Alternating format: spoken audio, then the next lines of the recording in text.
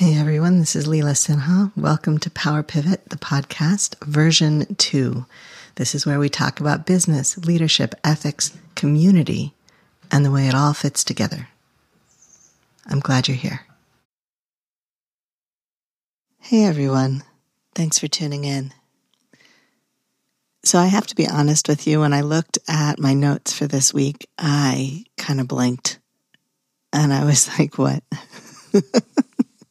I don't know what I meant by that, but I only sort of don't know what I meant. What I wrote was, now these are the ones just like me, right? Differences in type.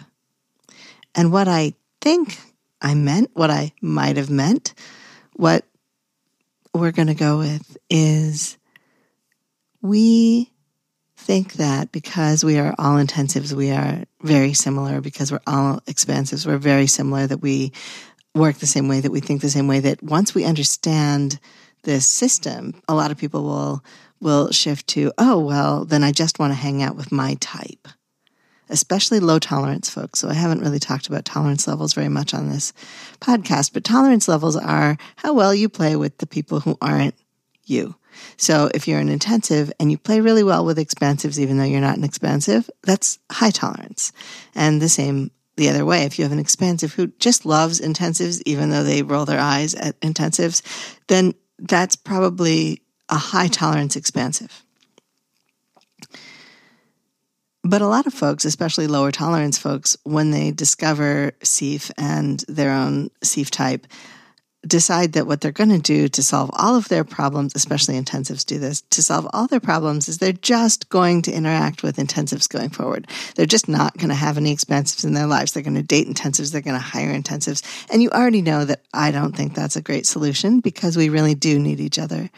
And we create a kind of balance for each other that is not just supportive, but also when we respect each other and when we care about each other, it's loving, it's delightful. But we have to obviously have that respect, which is why this system exists, why I do this work, to help us really get to that point of appreciation and co-engagement that doesn't require us to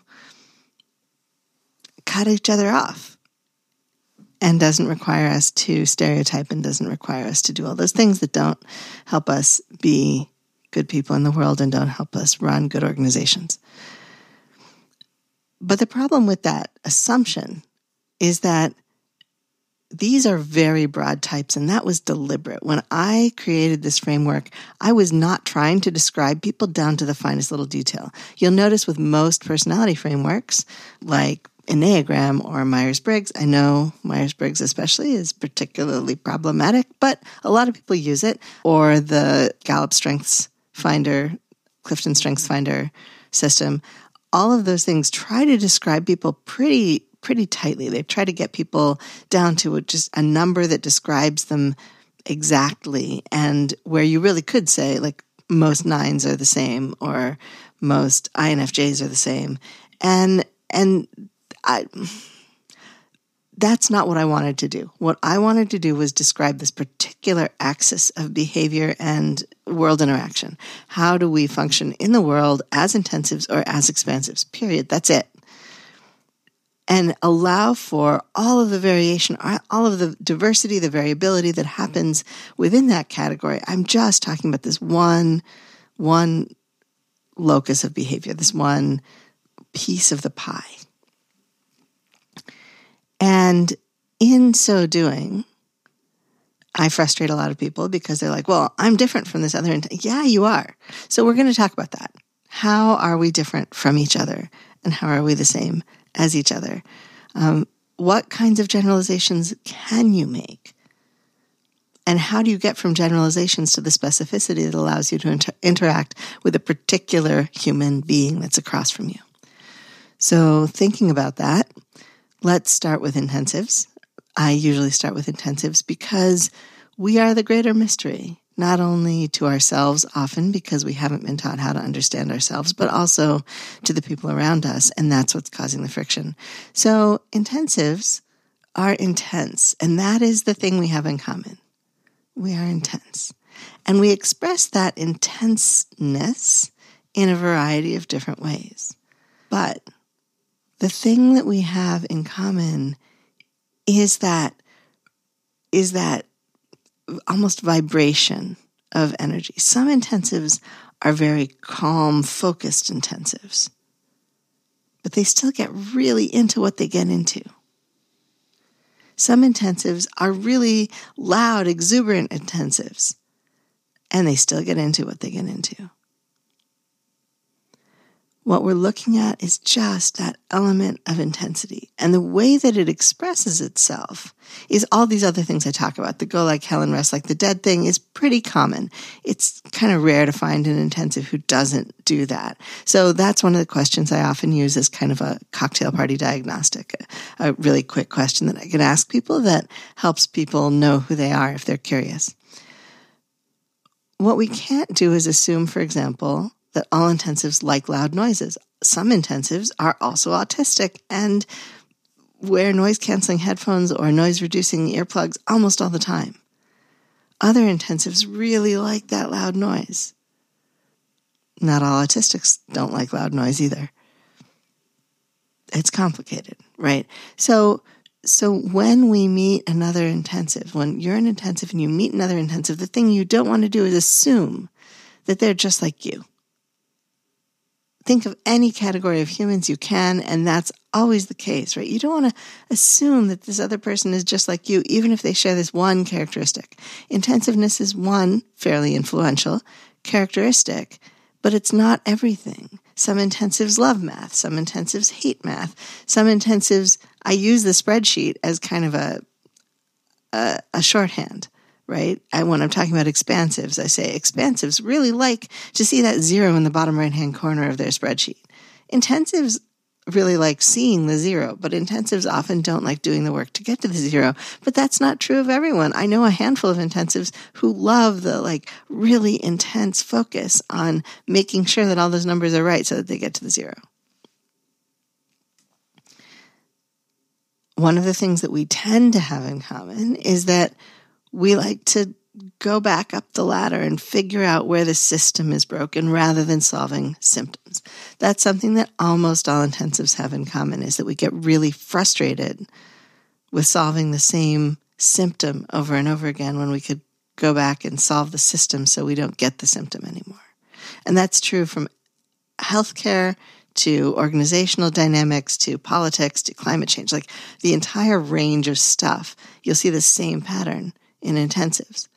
What you won't necessarily see is the same desire for action. So you'll see different kinds of, everybody wants to act, but you'll see different kinds of action. So some people will be activists. They'll be in the street. Some people will be working the political system. Some people they will have gone into science to develop scientific solutions and mechanical solutions for the problem that's at hand. We have such a diversity of approaches, and that is one of our strengths. When you get several intensives in a room, they might wildly disagree because each one of them is focused on their particular approach to this problem. But if we can appreciate each other and all of our approaches, what we end up with is a very robust approach. A room of 5 or 6 intensives can develop a multi-pronged approach to a problem that will actually address all of the major issues. It might feel huge, it might feel overwhelming, which is why we then break it back down and say, okay, this team is going to work on this and this team is going to work on that. And we try to find intensives and expansives who feel that that approach is the useful approach.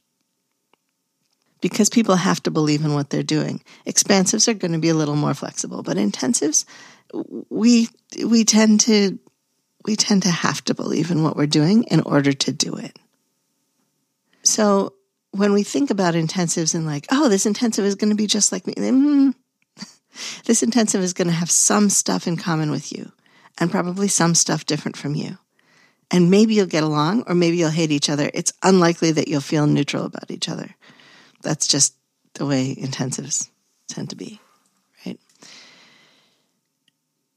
So then expansives. Let's think about expansives for a moment. Expansives I usually describe as the even-keeled, steady, prefer predictability, don't like big emotional range, like those people, right? And we love our expansives. We love our expansives because expansives are the people who make sure things get done. Expansives are the people who follow through. But, some expansives really do want to feel a mission behind what they're doing. They don't just want to do it because they're supposed to. They want to do it because they believe in the thing. That's important to some expansives, not all of them. Some expansives want to go upstream and figure out why the system is broken, but not all of them. But what expansives have in common is this steady state existence, this calm pool.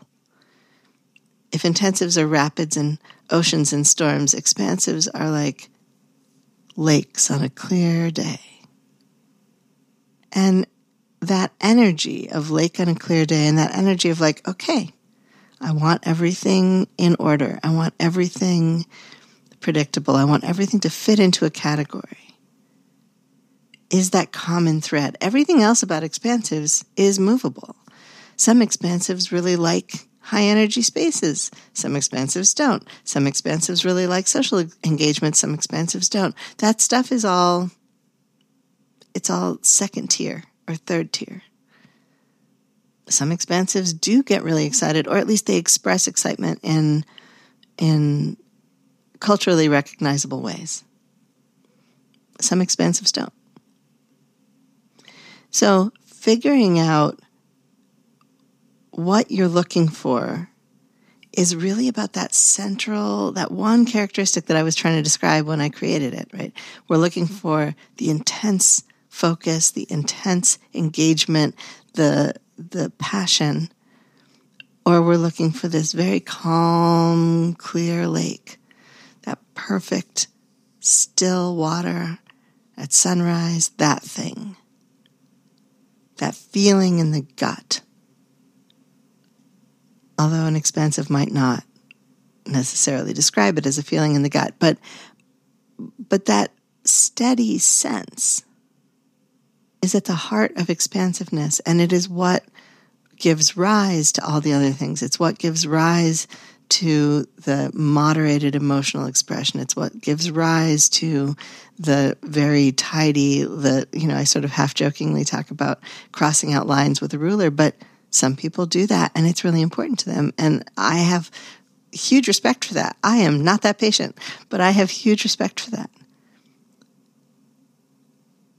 So when this is really just a cautionary moment. When you meet another expansive, or when you meet another intensive, when you meet someone else who is your own type, remember that this is only describing one piece of their very large and complex personality. And everything else that you're going to find out about them is going to be specific to them.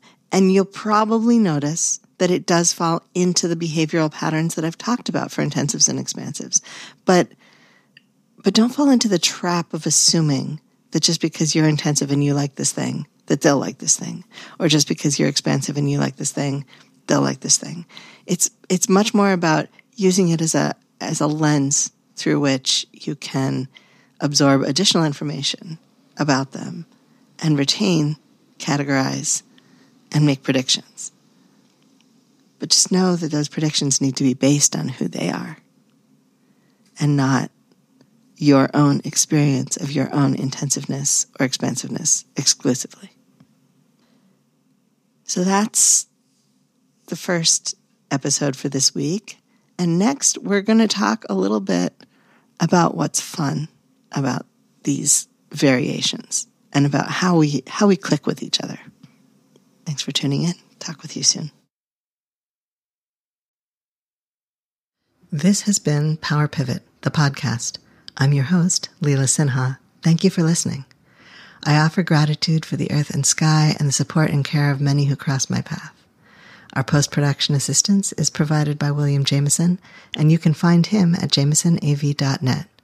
You can find more of me and my work, including leadership consulting and keynotes, at intensivesinstitute.com.